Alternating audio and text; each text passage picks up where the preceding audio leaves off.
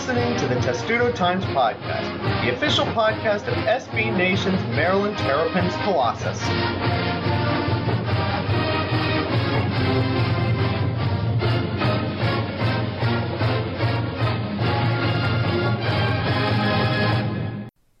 And welcome to episode 125 of the Testudo Times Podcast, the dysfunctional Viper Pit of Maryland podcasts. I don't know how many others there are out there, but we're the dysfunctional Viper Pit. I think we've made that distinction very clear. Welcome to the Viper Pit, Matt. Shouldn't that be like something from WWE Raw? I don't know. Absolutely. I would put a section in the stadium.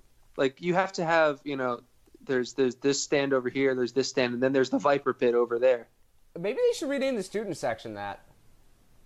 Yeah, I hope so. I'd actually be all for it because, all the great supporters sections in soccer, I mean, of course, we have it at Ludwig, but you don't want to steal that name. So, hey, call the stadium student section at the artist formerly known as Maryland Stadium, call it the Viper Pit, and then you could call it the basketball, the wall, whatever heck it's called, something else like that. I think it's a decent idea.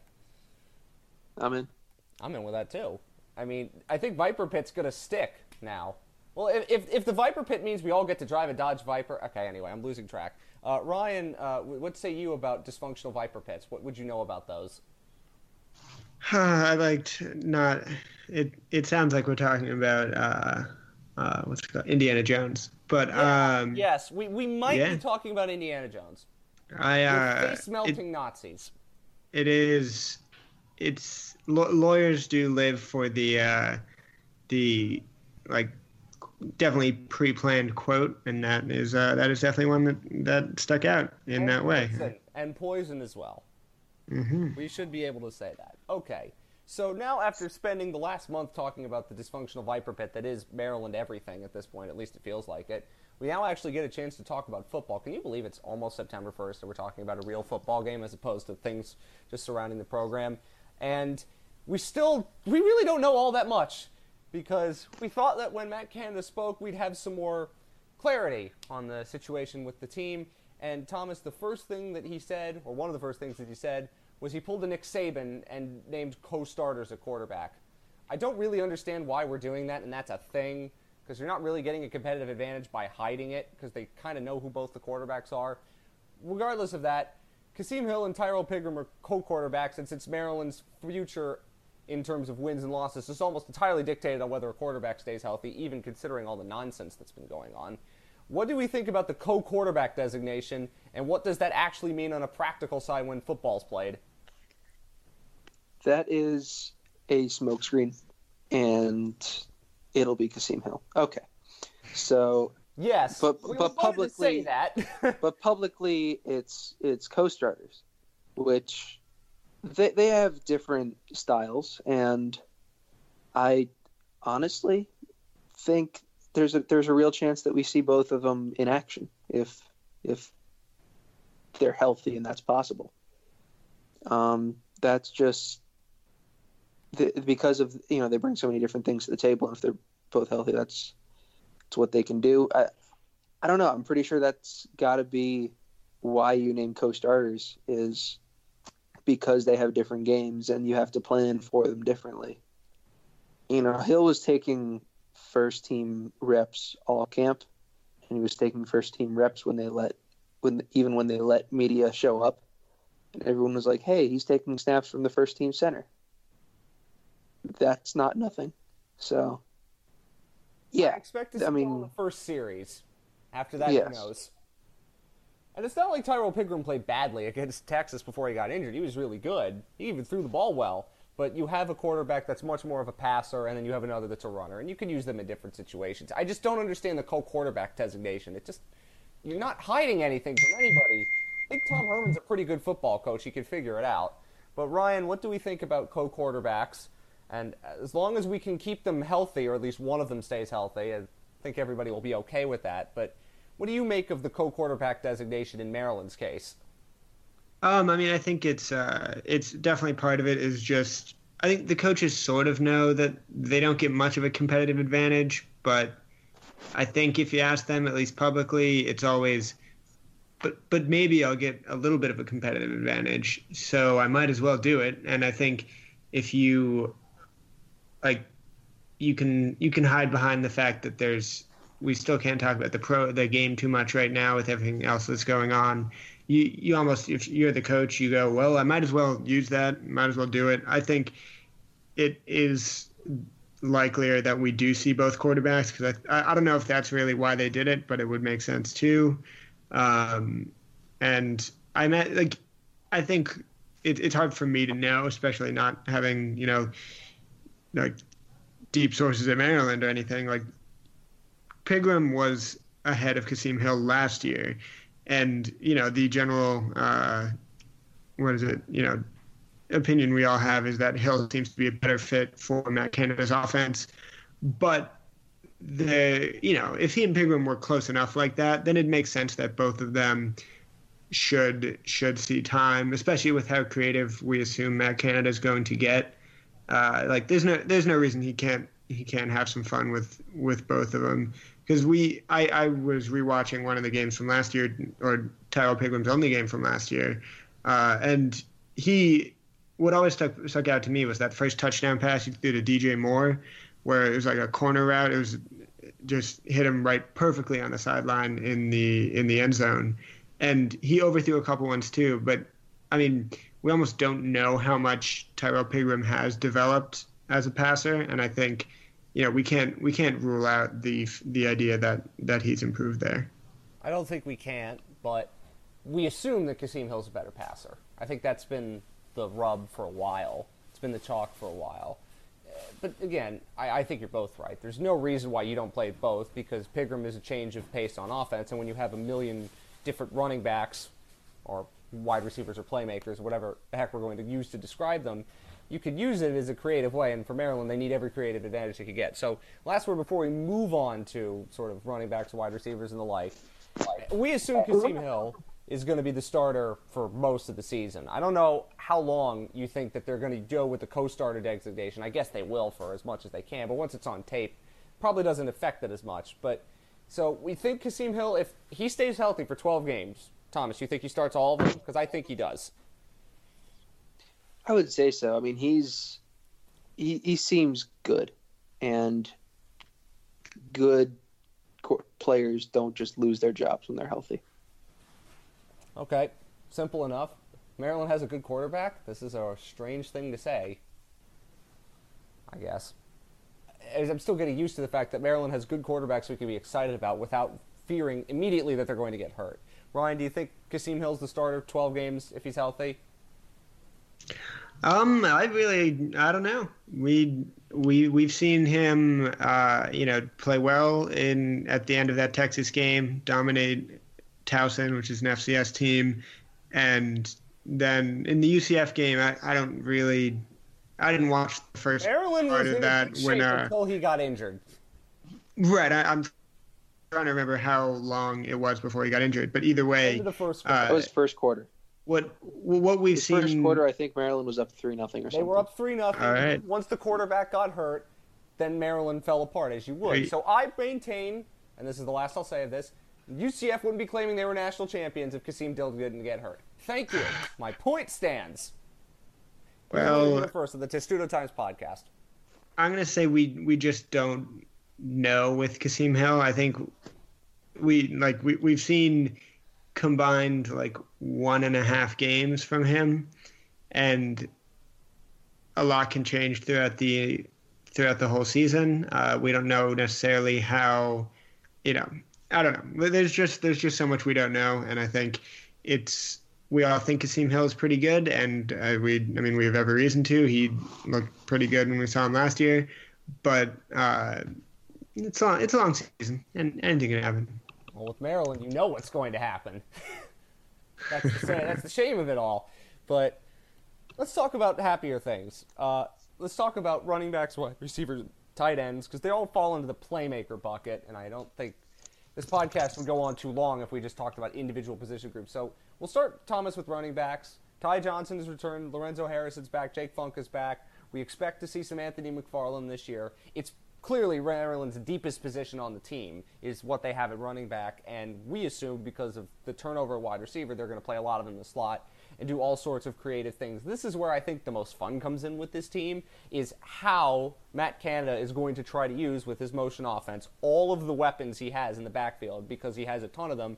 And the biggest question, I think, for me, is not how they're used. It's, can Ty Johnson get the help he needs up front, with Maryland having some sort of semblance of play at the quarterback position, so he's not bottled up and getting either 20 yards or nothing. Because I look back at that 2016 season where he was amazing, and last year where it was too feast or famine, and you think if Maryland could get the best out of Ty Johnson, then something really special could be coming on offense. Yeah, I mean, I think you have to think that. I mean, last year when they had the two healthy quarterbacks, he rushed for 150 yards, I think. So that was obviously one game, but I really haven't seen anything in his game, and since then, between spring and fall, that would suggest to me that he's lost a step. I think it was a lot of just teams preparing for him first and gearing up everything to stop him and being able to do it for the most part. So you have also in the backfield, you have Lorenzo Harrison, who's proven to be very explosive. You have Jake Funk, who's more of your goal line guy, but can also provide some burst. You have guys like Tavon Fleet-Davis, who is listed on the 2-deep. Anthony McFarland's listed on the 2-deep. There's so much talent with this team, and that was even a staple of Walt Bell's offense, was rotating in running backs all the time, and it's certainly something we're going to see with Matt Canada. So who has the most rushing yards, Thomas, that isn't named Ty Johnson, if we assume that he's going to be the leading rusher on this team, if we take quarterbacks out of it for now? Who has the second most running yards of all these running backs for Maryland when seasons end? At season's end? At season's end. I am going to lean toward Harrison. I think he's just the most reliable of them. I think if you count receiving yards, then maybe McFarland will be ahead of him. So, I think McFarland catches a lot of. I think so. Well, all-purpose would also involve punt returns. I'm not counting punt returns in this particular instance. Okay. Yes, I mean all-purpose is scrimmage yards. Scrimmage yards. Okay, whatever designation you'd like to use. Could kill me here, guys. Yeah, so I mean, I think McFarland catches a lot of passes this season if he's healthy, and that hasn't been a huge strength of Harrison's. That's not to say it can't become one. It wasn't really something that Maryland did a lot when Walt Bell was coordinator, but I think McFarland in particular has that as a primary skill. He also has the ability, I think, Ryan, to be lined up in the slot, and we'll talk a little bit about this when we get to the receivers. But in terms of how the running backs are used, what's the ideal for Maryland? What would be, if they are playing at their best, what's the ideal usage for all these different running backs and playmakers that they have? I think you always end up having, there's always going to be a hierarchy. I imagine that, especially this year goes, I don't know if I want to put percentages on it, but, you get, like, the roles could be clearly defined while still everyone getting a lot of carries, especially in Matt Canada's offense where, I mean, you might have Ty Johnson, Lorenzo Harrison, and Anthony McFarland all on the field at the same time. And I'm hoping that happens because it sounds fun. And I don't have any doubt that Ty Johnson is going to, keep doing what he does. And I think last year it being feast or famine also just coincided with he really feasted on Texas when Texas inexplicably was terrible against the run against Maryland and ended up being 10th in rushing S&P plus throughout the entire season. And then against Towson. And then once you had no passing game to speak of and you were playing some really good Big Ten defenses, then, that's when it got really hard for him. And I think that says a little bit more about the situation than it does about him. And I imagine if you have a better passing game, that is really what ends up being the key to this 2016 season when Maryland didn't have a great quarterback and was playing the same sorts of Big Ten defenses. Ty Johnson was awesome. Well, but he still had the same problems that season. Well, because, again, you don't respect Perry Hills throwing the football. Nothing against Perry Hills. But, you think that problem might change a little bit this year if they have a quarterback that throws the ball a touch or a quarterback that can run it, too. I think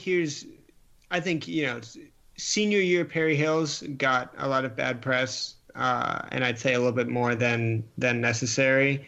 We're still not definitely sure that sophomore or redshirt freshman Kasim Hill is going to be better than Perry Hills in all ways as a when Perry Hills was a redshirt senior.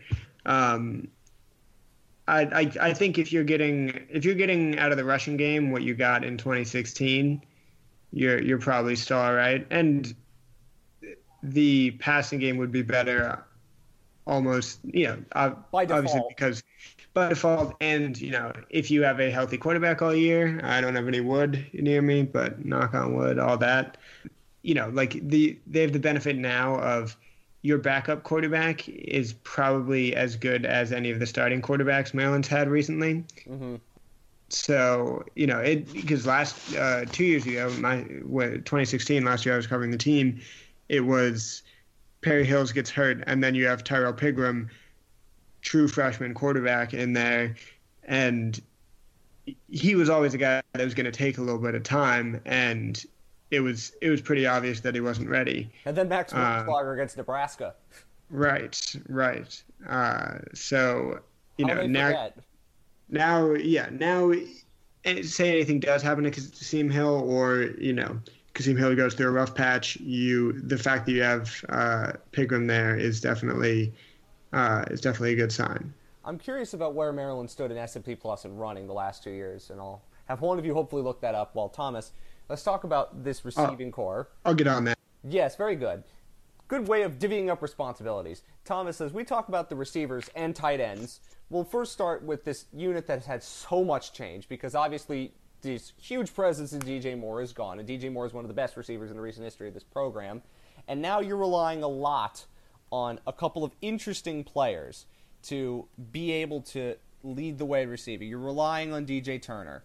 You're relying on Tavon Jacobs. You're relying on some other guys who are just not exactly, the greatest receivers in the world. And that's going to be interesting to see. Well, again, how does Matt Canada use his running backs? Because he's got a lot more depth there.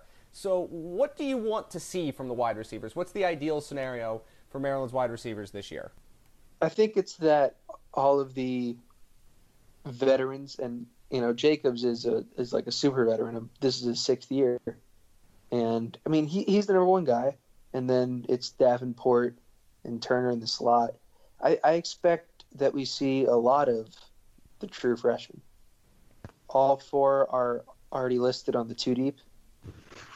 Yeah. All 4 have apparently passed the redshirt freshmen, of whom there are also 4 healthy options. Taj Capehart tore his ACL, so he's out for the season. No, I didn't know that. Oh, that happened in the spring. Oh, okay. It kind of went under the radar because Maryland didn't announce it until after spring camp. Oh, okay. It was weird. But yeah, I thought Capehart would have done some good things. Turner's going to be fine in the slot. I'm interested to see how guys like Jay Sean Jones, Darrell Jones, even Brian Cobbs step right in. And then there's Dante Demas, who's 6'4". Those are the 4 freshmen that have all really impressed. I think an ideal is that a couple of those guys turn into legitimate playmakers, kind of like DJ Moore did his first year. Mm-hmm. Back then it was the 2 Jacobs brothers and Moore as the trio got most of the receptions. DJ Moore kind of stepped right in where Stephon Diggs kind of vacated that spot. It was not seamless, but it happened pretty quickly, the transition, even with all of Maryland's quarterback issues. Yeah, and he improved as that year went on, and then he improved all throughout his sophomore year and was one of the best receivers in the country by his junior year. Yep. And I also want to talk about tight ends, because it's fair to mention that in the last couple of years, Maryland really hasn't used them except for blocking situations. I don't believe a tight end caught a pass last year. That is very aggressively correct. Yep. Sometimes when you watch enough Maryland football, you get to know these things, like watching a linebacker play quarterback. This was a stat we just had memorized all season. I mean, we did because it was inevitable. It didn't have to change. I don't think that's going to last this year because Matt Canada's offense is obviously different, and there are 2 interesting. I'm fully expecting the first play to be a pass to Please Chigozie do and that. Okonkwo. That would be great. That would be really good trolling for Matt Canada if it happened. That is a fearless idea. So that is definitely a fearless idea. So quickly on the tight ends, what are we expecting? I think they're mostly going to be used still in blocking situations because Maryland's going to want to run the ball a lot. But in the passing game, you want to have tight ends that are usable. I mean, we're not talking about getting Mike Gesicki or somebody like that. But in the case of Chigozie Okonkwo, I think I did that right. So yeah, I believe so. In his case, and all the tight ends' case, what do you think we see from them briefly before we move on to another position group? I think Maryland will most likely kind of platoon Okonkwo and Avery Edwards, the redshirt senior, who's a little bit less of a pass catcher, a little bit more of a blocker. I think there's a reasonable argument for putting both of them on the field at once. I don't know how much Maryland's going to do that, just given how much talent they have at running back and however they can try and work some of those guys in. But I would expect to see a lot of Edwards and Okonkwo mostly. And then those are really the two tight ends. There's Noah Barnes, my high school classmate Andrew Park. I don't expect to see a ton of either of them, but maybe on special teams or whatever. But those two tight ends have separated themselves. Green, but it's also possible. So Ryan, what do we got for the rushing offense in S&P Plus before we go to a part of the rushing offense that's critically important, which is the offensive line? All right, so both were good, but peaked in 2016. They were 12th. And then in 2017 they were 30th. So a bad year for good. Maryland is still 30th in S&P Plus in rushing, and a good year is 12th. Like, if they get everything to work properly, they could be a top 10 team in terms of running the football in the country. It all works.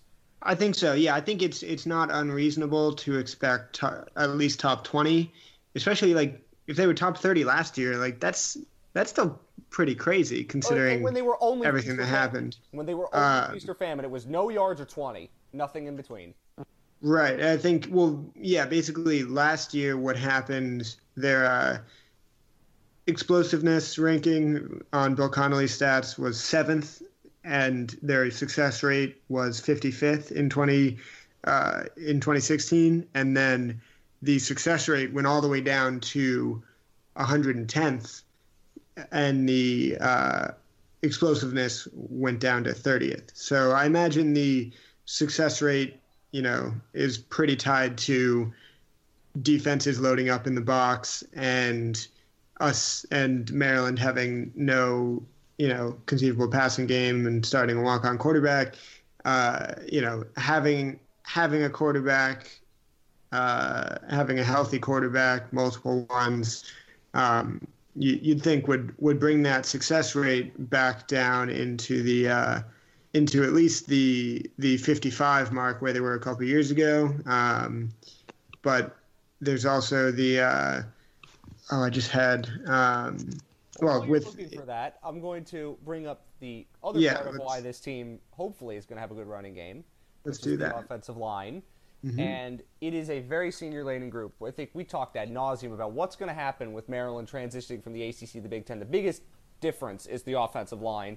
And Maryland has a very veteran-laden group of offensive linemen, probably one of the best offensive lines they've had since I started paying attention to this team. It's basically all seniors minus a sophomore at center, Johnny Jordan. You have Damian Prince, who has the potential to be a very, very highly rated draft pick come the spring. The offensive line, last year, they could only do so much when you don't have great quarterback play behind you, but with a legitimate quarterback and a couple of running quarterbacks, in fact, although Kasim Hill's not necessarily as known for that, you're talking about a very, very underrated group of players. I think you don't get a lot of talk about them when people talk about Maryland in the sense of previewing this team, but it's going to be one of the other strengths of the team when you have so many veterans who have played together, and if they all stay healthy, it could help buoy this team if they get the quarterback play, obviously. But, Ryan, it's a huge strength for this group to have so many seniors, so many veterans, and so many highly rated players playing like highly rated players. Yeah, I think so. I think it's the offensive line. I think ever since Alex wrote about it, I guess 3 years ago, we've been like this. They're all blue chip recruits, basically, or at least half of them. And they're all like Maryland's offensive line is this is going to be the year. I remember he said the best gift Randy Edsall left Maryland was a good offensive line. And we've been saying really good things about them for each year, saying this is going to be the year that they really, really show everyone up.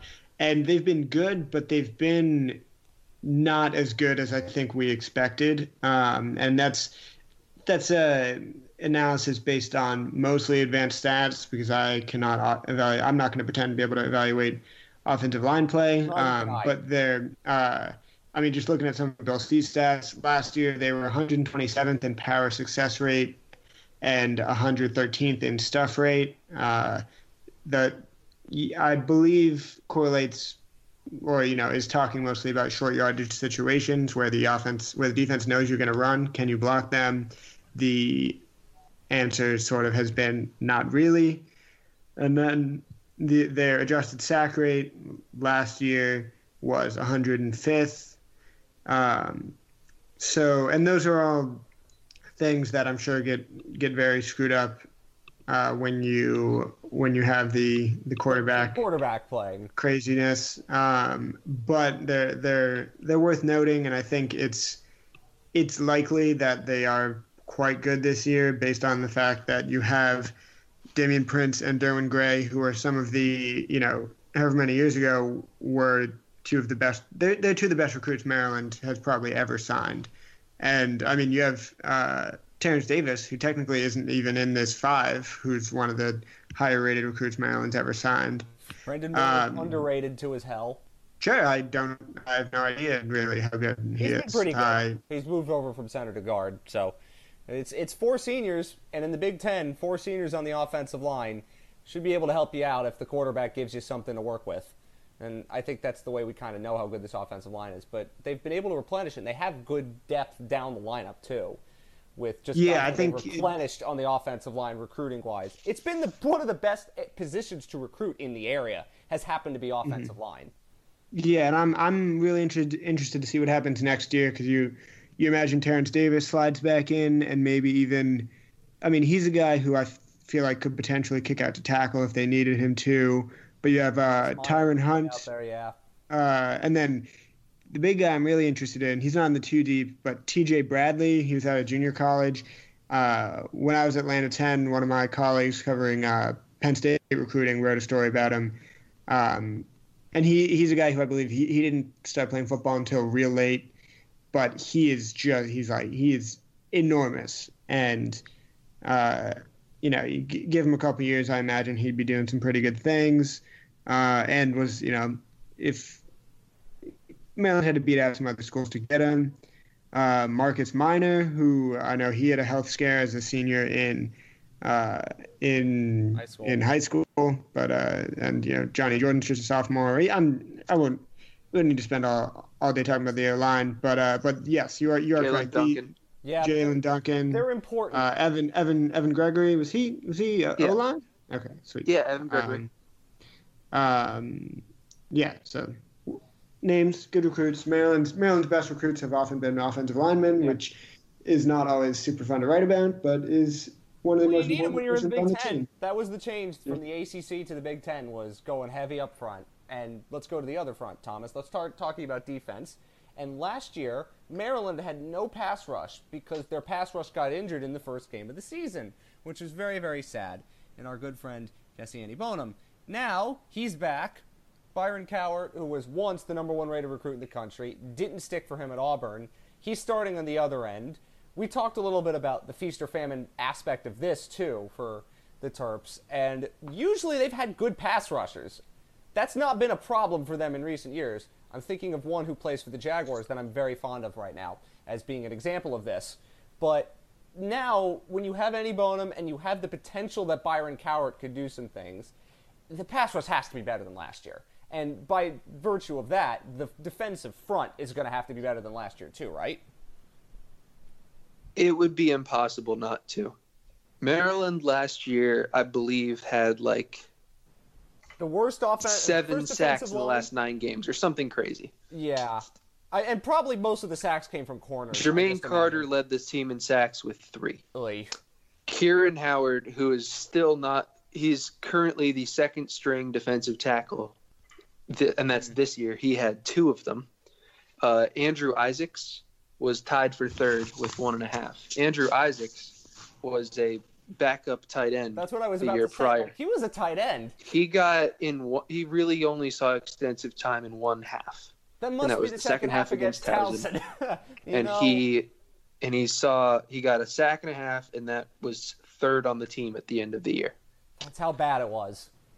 So anyway, now that you have your one pass rush guy back, and maybe you even have a second guy. I mean, Byron Cowart, he's starting, and he's kind of been penciled into the starting lineup ever since the spring, which he is listed as number 1 at the end position. Which means everyone is high on him and thinks he's really captured a lot of the potential that he had as a recruit. And you don't get to the level of a recruit that he was in by accident. Sometimes situations just don't work out, but there is a lot of potential still there, and it looks like he's really tapped into a good amount of it. And so, yeah, if he realizes that, and then Bowen is able to stay healthy, then they'll have a nice little pass rush, which would be a welcome sight. And there's also, at the tackle positions, you have MB Tiny, who's always been solid, but the name that I think everybody's going to look at up there before we get to the linebackers is Adam McLean, who made us all very happy when he said things about Penn State that we all liked, but he has really not played. So he's very much a wild card, but he also was a very highly rated recruit and has a lot of potential, and you hope that he can show it this year. Because Maryland also didn't do a great job in stopping the run either. Yeah, I mean, he was one who started to show some promise at the end of last year. And I had kind of thought that he would start at defensive tackle early. Question, there are a lot of other younger players, the Gaddy twins, Austin Fontaine, who played defensive tackle that were really highly rated recruits, and it'll be interesting to see as the season goes on if they start really pressing for time. I mean, Tanyi, I don't want to say apparently because he started 9 games last year, but it didn't feel like it. He was a real reliable presence last year, and he's a little undersized for a Big Ten defensive tackle, but he seems like someone who can get the job done. And then, McLean has played his way into a starting lineup, and he's still a junior, I believe. Yes, he is a junior who has plenty of potential left in him. So, that's a high upside group. I think the defensive ends have a higher upside, at least for this year, but the defensive line as a whole could be really good. Okay, and now we move to one behind them, the linebackers. Of course, you lose Jermaine Carter, who was a rock back there forever. It just feels weird to have a Maryland linebacking group without Jermaine Carter Jr. You have Trey Watson, the Illinois transfer as a senior, as a grad transfer, who could offer you everything you would need in a Big Ten grad transfer linebacker. Definitely helps. You have Isaiah Davis. You have Antoine Brooks, who is, safety. But they have with Isaiah Davis. Oh, he's up to nickel corner now. Yeah, he was up to nickel corner now. They changed linebackers all the time, right? Because of how they played their defense. There was always some secondary presence in the linebacking core. You can see how I get confused. So without Jermaine Carter, the linebackers, a little bit of a question mark. I mean, Trey Watson will be solid, if unspectacular. Last year they got exposed a lot because Maryland had no push up front. What about this year, Thomas? Yeah, I don't know. This is Davis and Watson seem like good options. I think the question marks are really what's behind them. And, I don't expect those 2 guys to play every snap. I mean, you really can't ask them to. And then this is where Maryland has had some attrition. Brett Shepard, who was going to be one of the rotational guys, assumed left. And Naheem Anderson left before playing a game at Maryland. And then Melvin Cain wasn't in that discussion. He was more of a buck, but he's out. I mean, and those are the last 3 players to leave. So, there's just a lot of safeties at linebacker. There are a lot of freshmen and a few redshirt freshmen over at linebacker, and then Nick Underwood, who was new last year but is a redshirt junior, I believe. I wouldn't. And pretty sure he's a junior. Yeah. Okay. Yeah. And then, I mean, there's just not really any known quantities other than Davis and Watson. And even then, like, neither of those guys was super all over the place last year. Davis was Maryland's third linebacker, and Watson had been kind of passed over for some younger guys at Illinois. And Illinois isn't very good. So yeah, I mean, but I have some confidence in those two. I'm just not sure about what's behind them. And Maryland will need the guys behind them. Yes, they will. You play against good running backs in the Big Ten. Specifically, I think of J.K. Dobbins and Ohio State, and it terrifies me. But that's the second to last game of the season.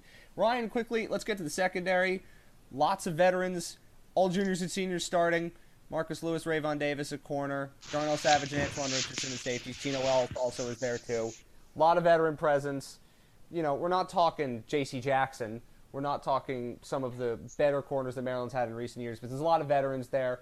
And, I mean, Tino Wells for a converted wide receiver isn't too bad. Marcus Lewis is a highly rated transfer. So the secondary, again, if there's a pass rush, you would not expect them to have as much trouble as they had a year ago. Yeah, I think when you're looking at defensive backfield, that is Maryland's good on the defensive backfield. Like, you look at who they have now, you know, this year and next year, I think defensive backfield should rival running back as their just most complete and deep unit. They've had a lot of great players at that position the last couple of years. Their secondary has been really strong. It's just been up front that's killed them defensively. Yeah, but I think like they've had this is potentially going to be their strongest like complete secondary. I think they've had a lot of good performers there, but you're getting people who were highly rated recruits who are entering their junior seasons or at least upperclassmen seasons. And that's really when you're going to get like Tino Ellis and Marcus Lewis, I would assume are not going to morph into NFL talents this year. But ideally you have them, you know, they're juniors. They're going to be pretty good this year. Next year, they're going to be seniors. My vision basically is that Maryland's offense warps into whatever DJ Durkin was hoping for it to be. It really seems like maybe it was going to get there by 2019. It doesn't look like he's going to be there, but the line, the defensive line should finally, I think, get there next year when you have Cam Spence, the Gaddy twins, Austin Fontaine, all a couple years into the program, and then you have Byron Cowart, if he's still there. Then you combine that with the with secondary that could potentially be all seniors that year. Yeah, that's when I think you're looking at the almost best case scenario Maryland defense. But you know, well, I'm sure a lot of men smarter than me have said that about Maryland defenses in years past and ended up to not see that through. However, you got Tino Ellis, who has been starter from basically day one. Rayvon Davis, I think Davis probably ends up he's played a lot of nickel in the past, but I think he's going to end up being kind of the nickel here in a bit. And I mean, you rotate, but okay, Antoine Brooks is a nickel, which we knew. What was there some talk of him switching to safety? Am I making that up? I mean, you wouldn't necessarily need that. You aren't making it up, but he didn't play there much last year. Okay. It made some sense. Okay. Yeah, and then, I mean, because behind them, you still have Deion Lewis was one of their highest rated recruits a couple years ago. He sat out last year after an injury, but, the secondary is looking real good. And the thing with linebacker is that I think since you only play two at a time, it is sort of, in some ways, like the position you can get away with the most. That said, you just hope you're not playing J.K. Dobbins every week. Is basically what you're saying. Yeah, and I think the problems are exposed there, and they're exposed just if you play a team that goes high tempo, because Maryland's problem at linebacker the past couple of years has been they've had an entrenched starter or two, and then behind them, kind of a bunch of people who haven't played very much. All the teams in the Big Ten are super tempo-y, though, so it doesn't come out. I mean, against Ohio State maybe, but not necessarily against Michigan or Penn State. There are a lot more physical teams in the Big Ten, so it doesn't come out as much as it would otherwise. That's true. Nonetheless, I I'm think talking the ACC. You can argue tempo. I mean, you got a couple teams. Penn State, Nebraska's going to do that a lot. Well, Maryland doesn't play Nebraska, so it's. Well, I mean, not this season. Excuse me. Unless they make it to the Big Ten title game in some random alternate universe that doesn't exist. Yes, but I mean, I think tempo or you just play a team that has a good rushing attack. Same situation in that you're going to need to use your reserves. And Maryland, I mean, Jermaine Carter was there for approximately. He was there like captain of the defense for 17 years. So he. It will be interesting. Kansas basketball type joke with how long he was at Maryland. But again, I'm reviewing the position that you and Thomas just discussed at length. So yes. Yeah, we can keep it going. This happens all the time. We're happy to talk about actual football related things as opposed to others. Quickly, Thomas, on the specialists, there's a freshman kicker. His YouTube videos are great. His social media videos are great. I hope he can put kicks through the uprights when it's necessary.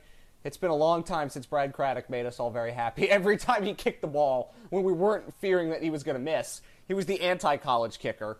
Hope Joe Petrino could do that too. And Aussie punter Wade Lee's fantastic. And kick returners, basically the same as last year. Tavon Jacobs is going to return punts. Ty Johnson's going to return kicks. He returned a kick against Ohio State last year. So we obviously, they have plenty of explosive players in terms of that. I mean, I just hope that they make more field goals than they made last year, which weren't many.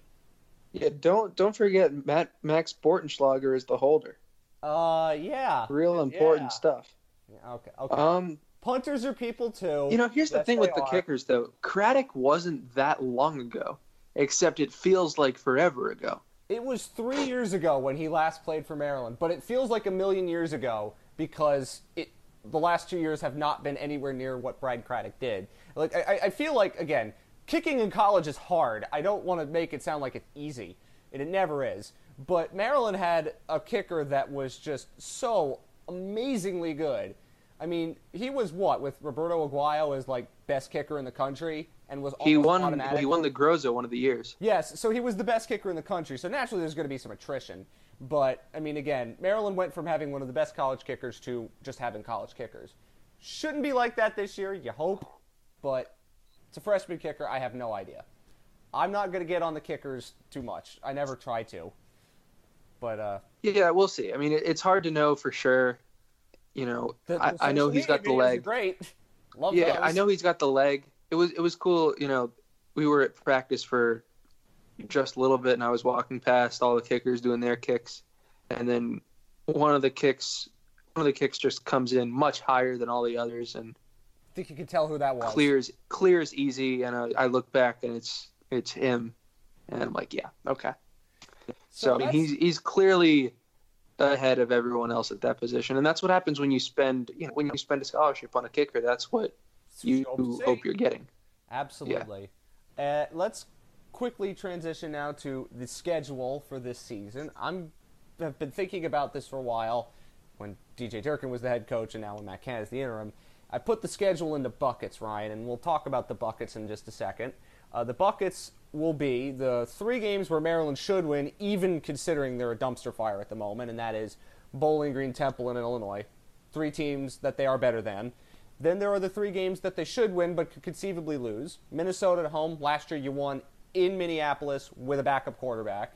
Indiana, who you beat at home with a backup quarterback, though that's on the road. And Rutgers, who you should have beaten last year with a backup quarterback but didn't, and I'm scarred for life because I had to see that in person. But I'm not going to that game in person this year. So maybe the tide will turn. Then you have the 3 games in which Maryland probably has about a 25% chance to win, but they could win if everything goes right. That would be Texas. Still think it's not a guarantee that they lose. Iowa on the road. Iowa, unless it's Ohio State last year, doesn't blow anybody out. And Michigan State, who last year Maryland hung with despite the fact that they didn't really have much. And then there's the 3 that they've got no chance, and that's Michigan, Penn State, and Ohio State. So in terms of the schedule, and you know more about the rest of the Big Ten than the rest of us, do you think that sounds about right, dividing the 12 games into those 4 buckets? Yeah, that looks about right. I think, the biggest question marks we're really looking at are, I guess, Minnesota. You don't really know how good they're going to be, but you figure their S&P has them at 67. and Maryland at 71. I'd say putting those teams at about the same place doesn't seem crazy, but especially Maryland beat them last year on the road with a backup, and this year's playing them at home. yes. So it's yes. a game they should win. It's not one that they will win, but it's one that they should win. I mean, I'd say it's an even game. I mean, they won by a touchdown last year, so they could win by a touchdown again this year. But PJ Fleck's second season, teams generally get better in their second year, and I mean, Fleck has certainly shown that he can do that. So I think we can't just say that Maryland's getting better without acknowledging that. Like would Maryland be trending upward if not everything that happened this offseason. Minnesota would be trending upward as well. But I think like Minnesota, Indiana, both definitely fall into the same place. Yeah, Rutgers would seem like more of a guaranteed win if you didn't have all the turmoil at Maryland, and if we hadn't maybe thought Rutgers was a guaranteed win in past seasons. I'm not saying anything about Rutgers considering the last two times I went to those games they lost. I'm not saying anything about that. They're starting a freshman at quarterback. That's all I can tell you. Freshman who the guy who actually got benched his senior year and the guy who started above him walked on and is now the starter as a true freshman at Minnesota. That's a very Rutgers thing that could happen. However, it was at IMG, which is like it's IMG. A college. Listen, I can tell you from having someone in the family who cares very deeply about Rutgers football that they're very excited up there about this quarterback. So let's not spoil their fun now. Okay. And then if I had to pick one game I'm most interested in, it's probably the Texas game. Like maybe that's just because it's in a couple days, but it's also a complete wild card because we have no idea what this team's going to look like. We really have no idea what's going to happen. And my whole basis for Texas being good is that, event stats say they're supposed to be really good. And, I mean, while they looked pretty bad against Maryland last year, they looked a lot better a lot of other times. I mean, they held USC to, I think, 17 points in regulation. That should be really interesting. I'm always interested when they play Iowa because aside of Ohio State last year, Iowa doesn't blow anybody out. So you can definitely get at them. And also playing at Kinnick Stadium is fun. I can tell you from experience. I think I'm fairly high on Iowa this year. Their quarterback, Nate Stanley, he was up and down at times, but I mean, you should have seen him in the Ohio State game. He made the throws of his life, and it was ridiculous. But we're going to be sort of talking about, I think next year for 2019, we're going to be talking about Iowa's quarterback, Wisconsin's quarterback, and Brian Lewerke at Michigan State. Potentially, I mean, Shea Patterson we'll be talking about at Michigan a lot, but there's a lot of Midwestern quarterbacks that we're going to end up talking about a lot in this year, but potentially this year, but definitely next year. But I think for me, as I would have switched this over to Thomas, Maryland's bowl eligibility to get to 6 wins, there is a path for which it is possible. You have to win all the games you're supposed to win, all the games that you should win but could lose, and then you get to 6. It's not like last year where the quarterback situation screwed them and the crossover games screwed them. It's a little bit different this year with slightly easy crossover games. The President's and UCF turning into the national champions. BS. Yeah. Anyway, I think for me, they can win all of those games if they play like we think they can, if they play like they showed they could against Texas. I'm not saying that they could replicate that, but the idea that Maryland could definitely get a bowl game is not out of the question, even with all of the chaos. And saying as what we have seen, if they actually get to a bowl game after all the chaos, that would be an incredible accomplishment, as we said last week. It'd say a lot about Matt Canada's viability as a Division I Power 5 head coach. Absolutely. And we would have to decide what that meant for him and for the program later. There's no Steven debating that now, although I have been asked questions about that before. It's a reasonable question to ask, and I think Maryland fans have every right to say, if they win 6, what happens going forward? We don't know what's going to happen with DJ Durkin in terms of his official job status, but we assume he's going to get fired at some point. And I doubt that DJ Durkin takes over at any point during the season coaching again. And if Matt Canada doesn't do well this year, well, it'll be chalked up to the situation's a tire fire, and there's nothing he could have done about that, and so he'll get a pass. But if he wins, then he took a dumpster fire program to a bowl game that has made the bowl games, only 2 times in the last 4 seasons? Or like 3 times in the last 6? It's not a consistent bowl game program. So if he could fix that, then you're starting to look at programs saying, not just Maryland, saying, hey, this guy's really good, and he can coach at the D1 level, and he can be a good coach, given everything that he had to work with at Maryland. That's a step up for him, and we mentioned last week it would be I'm now going to go directly from good coordinator to D1 Power 5 head coach as opposed to having to go to Group of 5 first. Yeah, I mean, that would be just really interesting. And I think I've said before, it's a really interesting subplot. He had an interesting quote about it this week in that he really doesn't look like it. He doesn't look at it like a normal, assistant coach to assume an interim head coach job, because it's just so different and the circumstances surrounding this are so different. And he really has to just guide a ship day to day to keep it from going off the rails, as opposed to what happened when it was Mike Loxley a couple of years ago. Maryland had already kind of thrown in the towel, fired a coach, and just needed someone else to guide them through the rest of the season. Mm-hmm. So, I mean, those are just it's just so different, and I really have no idea what to expect as far as that goes. But as you said, a bowl game's reasonable, the talent's there. And the schedule allows them an opportunity to do it. Mm-hmm. And that's, again, winning all the games that they are supposed to. But even then, it feels weird, like, saying that you expect it, because I don't expect it. I don't expect it at all. I'm just saying that it's possible. And I think that the thing is to say that it's possible as opposed to saying I think it's going to happen, because there's a lot that still has to go on. Now, I say that should it be the expectation? No. But should it be the goal? Absolutely. And my other goal for this team is, against Texas, I legitimately have no idea how they're going to play. If you were betting on this game, now that it is legal in most places, including in Delaware, I don't know what you'd be doing, because I don't know how you get any sort of judge on how good this team is. Texas, you have more of an idea, but with Maryland, you've got no clue. And last year, they hung 51 on them. In an ideal circumstance, Maryland could replicate that, but they're playing in a neutral field. They're dealing with all this crap. I don't know if they're going to beat them, but if they can hang tough with Texas, that would be great. And if they do beat Texas, it's some minor miracle. Does the Texas football program have to end, Ryan? Does Texas football just shut down if Maryland wins? Because that would be the end, right? You get swept by Maryland, and then you get swept by Maryland at FedEx Field while the program is a flaming dumpster fire. Man, that would just be amazing. It's like... Honestly, I am somebody who tries not to grave dance, but in that instance, I would absolutely grave dance. There's no way I wouldn't. It would be a Twitter feast. Last year was so much fun, but this year will be more fun if it happens.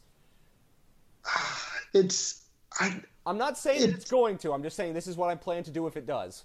I think it's complicated.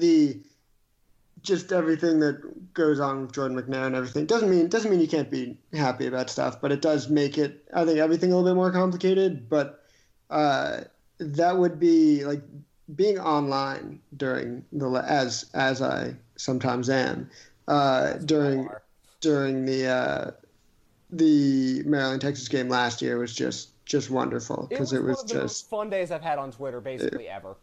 It was surreal, because you didn't actually think, holy crap, is this happening? Yeah, and just the fact that everyone can make fun of Texas. My favorite part of last year's game, in retrospect, was after Pigram threw a pick six on his first pass. I think, I was running the Twitter, and I sent the, pick six, touchdown. And we got like 10 replies, like, basically cancel the program. And then they went up 27-7. It was, when they blocked the kick and returned it, I went, I'm not actually seeing this, right? I was just so stunned at everything that you were watching. And that would be multiplied times 10 if they won on Saturday, all things considered. And again, playing for Jordan McNair is a thing. They're playing for their pride as a program. They're playing for their interim head coach, who they seem to like a lot. There's so much that could happen in this game. But we'll briefly get in that game very shortly, but I want to go for record predictions now. I don't know how you can make a record prediction and have any sort of confidence in it. I have no confidence in it. What I think is going to happen. I normally am the one that oversells the team, but I'll go for mine last. Thomas, how many wins? Let's go 6. Why not? So you're going to be the optimistic one. Let's do it. Dennis Dodd did say on CBS Sports, Maryland's going to fire DJ Durkin. Matt Canada's named the interim. One of those things has happened. One of them's probably going to, and then they're going to make a bowl game. So it's not out of the realm of possibility that it could happen. And Ryan, what would you say in terms of record predictions? I hate to be a downer, and I think it is complicated because we don't know. I'd love to make a record prediction. Well, I'm sure we'll make record predictions again. I think it's okay after this game. After this game, you could probably do it fairly. The Texas game could potentially tell us so much. Basically, my thought process would be if Maryland looks at all competitive against Texas, that bodes well for their chances against a couple other teams. But if Maryland gets wiped out by Texas, that's probably pretty bad. But it also maybe Texas is back. It could be Texas is back. It could be an indication of absolutely nothing. Yeah. You actually don't know. Maryland, I think the only way we could say anything with somewhat certainty is if Maryland actually plays well against Texas. If they lose by 2 touchdowns and they stay competitive, but keep it within the spread, you could say, hey, this might not be as bad as we feared. And if they lose by 40, you could say, hey, they played Texas. They either could be really good or Maryland could be so bad that we legitimately don't have any idea. Maybe Bowling Green is better for the this is okay to this is fine gif with everything on fire. And the Texas game is it could be really bad or everything's going to be all right, actually. There's a wide range of options, but it's more positive depending on how well it goes against Texas, I guess. So record prediction, what do you think? I'll probably go, let's see, I'm going to say I'll go 5 and 7. I'm gonna go with 5 too. I normally oversell it. I think the best case scenario for this team is 7-5, in which they upset one of Texas, Michigan State, or Iowa. I think that's the best case scenario. I don't think they can beat 2 of the 3. I would also like them to be competitive against one of Michigan, Penn State, or Ohio State and not lose by 50. That would be nice. Giving one of them a legitimate scare would be fun because Maryland hasn't done that since 2015 when Penn State wasn't what it was at that point. So for all that being said, I got to agree with you. I got to go with 5. Now, again, 6 is reasonable. I think they could get it if this program finds a way to settle down. There's a lot still going on, and I know we joked about the Viper Pit comment at the top of the show, Thomas. We need to talk about that briefly, which came from this bizarre situation where there were players that apparently were dealing with sexual assault allegations, and then it was first reported that Kevin Anderson paid for them out of the discretionary account that is funded by boosters, and then it was a lawyer who said, no, DJ Durkin actually said to go pay for that. What do we make of that? Is there anything to make of that? Well, it's certainly not nothing because that is against the rules, and it does match up very well with Anderson getting fired / placed on leave / spinning that to go on sabbatical. I have no idea to what extent any of that story could impact Durkin, who's already under plenty of fire as it is. I guess it would be piling on. That's about all I could say. I don't think it's a fireable offense on top of what were already probably fireable offenses. Sure, and the players in the case who I alluded to, and we have some pretty good sources that those are the players. One of them was cleared of wrongdoing. The other was expelled. Both left the school either way. Mm-hmm.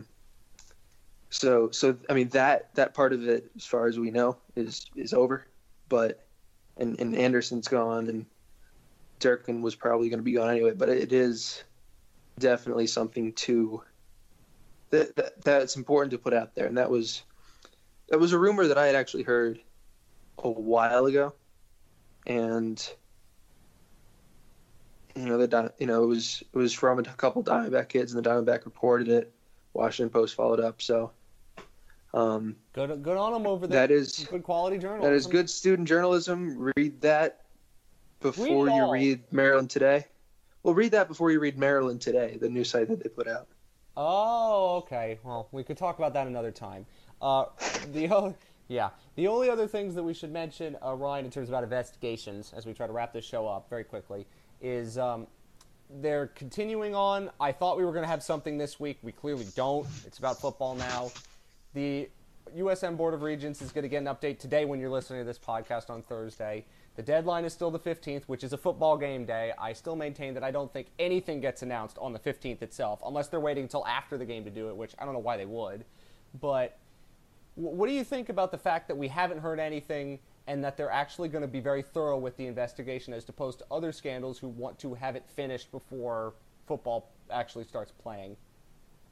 I don't know how much. Taking longer is probably a good sign, but I think it's not everything. And I think like when you take the Ohio State, what happened there, their investigation was pretty damn thorough. Their investigation might have been thorough, but how they dealt with it was farcical. But we don't have to go into that. Right. But that's what I'm saying. Their investigation was pretty thorough, and it didn't take very long. I don't know. I remember when we first found out about it. Found out about the bigger investigation into Maryland, first started by Wallace Lowe. I said by when we were recording this on the 29th, I was like, yeah, we'll definitely know by then. But now that they added all the other people into it, who the hell knows? I mean, you have one guy who works for the Redskins, so I'm sure is going to be super busy working for the Redskins. For Maryland, considering he works for the Washington football team, that's also going to be bad. But anyway, I don't know if he gets to choose that. But he gets to choose that, but he's on this committee, so. But yeah, I don't necessarily know what it means. I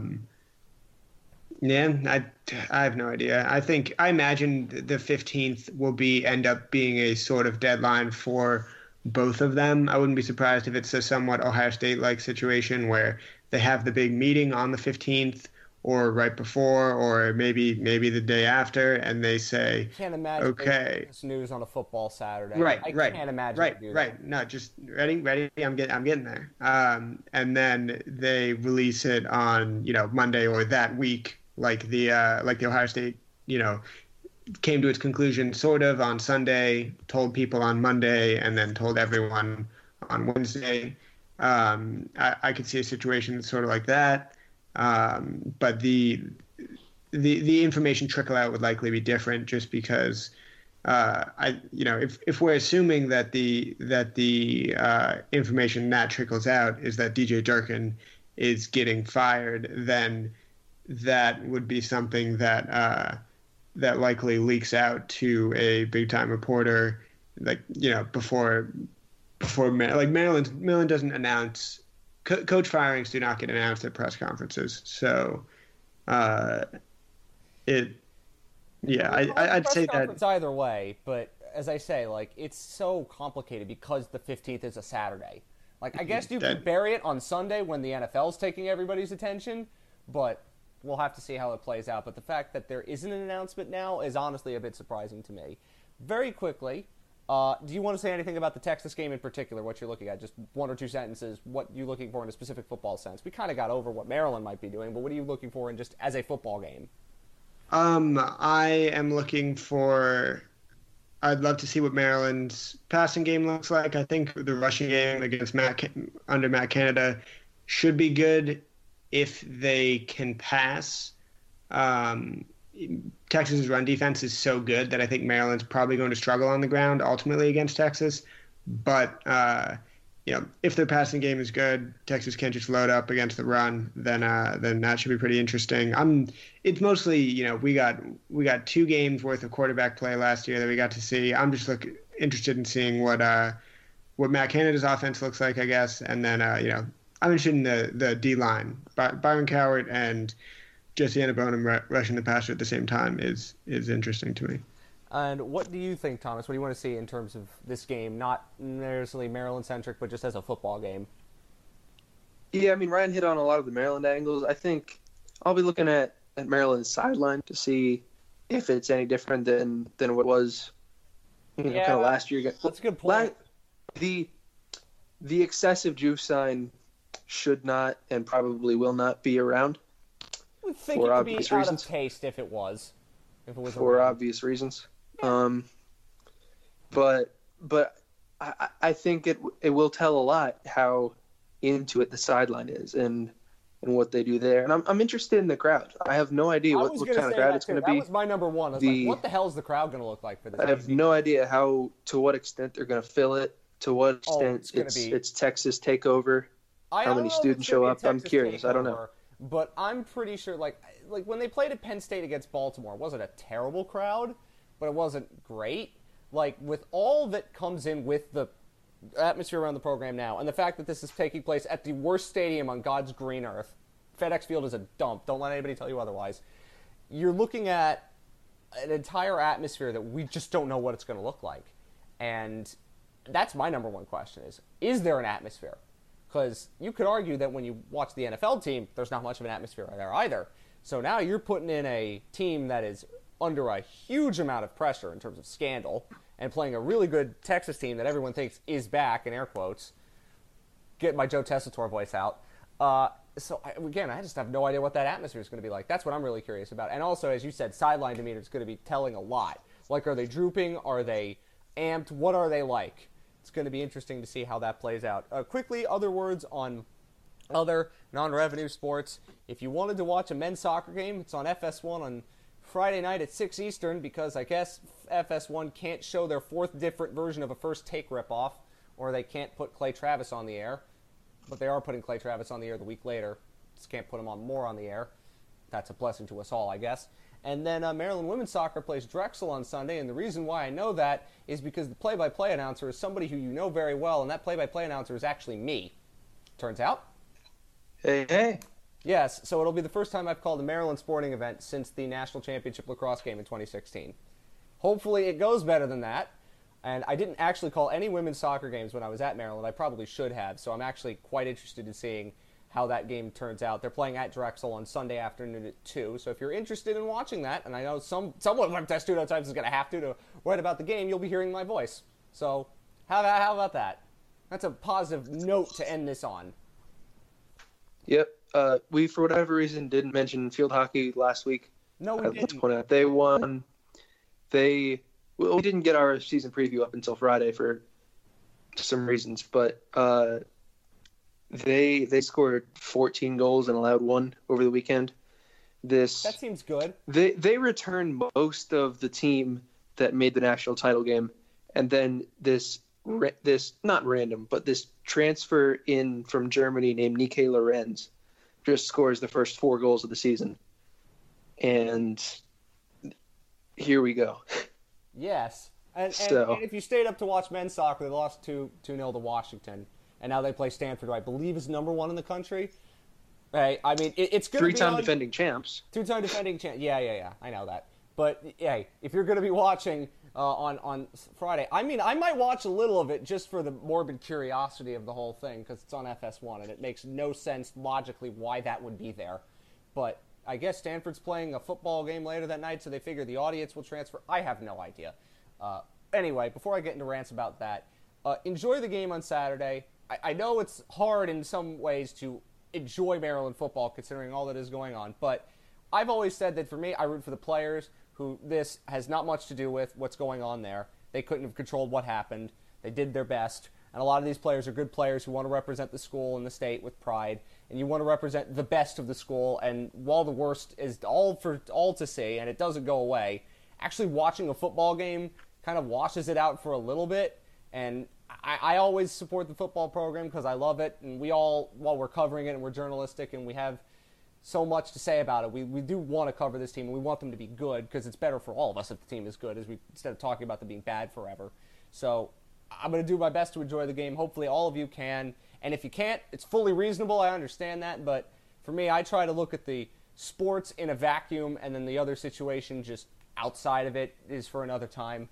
We'll see how it all plays out. I'm really curious to see how it all plays out. And hopefully you've enjoyed this long preview where we could actually talk about football for once and get into the groove of one show per week. We're back at it, and we'll be back at it next week when we'll actually know a little bit more about what this team actually looks like. And I'm very, very interested in seeing what that will all be. But hopefully you enjoyed this show and enjoyed this preview. Hopefully there's something to enjoy at the game on Saturday. But until then, of course, go Terps.